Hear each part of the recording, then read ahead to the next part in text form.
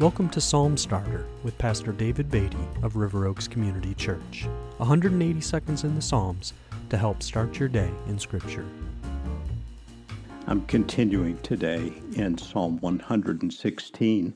We saw in verse 1 of the psalm the words, "I love the Lord because he has heard my voice and my pleas for mercy."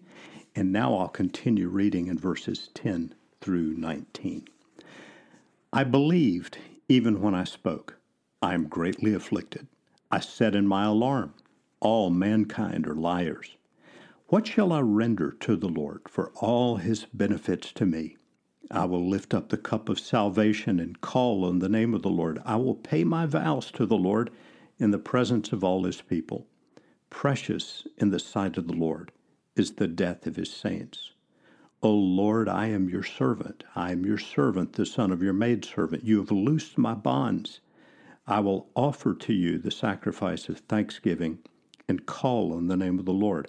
I will pay my vows to the Lord in the presence of all his people, in the courts of the house of the Lord, in your midst, O Jerusalem. Praise the Lord. In the first half of Psalm 116, we saw an emphasis on what God had done for the psalm writer.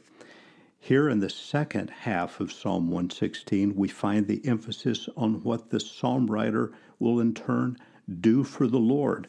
The writer says in verse 12, "What shall I render to the Lord for all his benefits to me?" And then we find these interesting words in verse 13. "I will lift up the cup of salvation and call on the name of the Lord." How should we understand this verse? I think we can understand that the best way to respond to God's goodness, to his graciousness and his mercy, as have been noted in this psalm, the best way to respond to his goodness is to receive from him, to take the cup of salvation by calling on his name. In the New Testament book of Romans, chapter 10 and verse 13, we read these words, "For everyone who calls on the name of the Lord will be saved."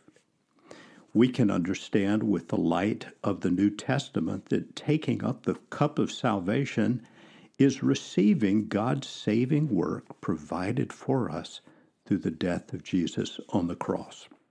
The psalmist goes on to say, "I will pay my vows to the Lord," and I think for us this means we bring to God the offering, the sacrifice of thanksgiving.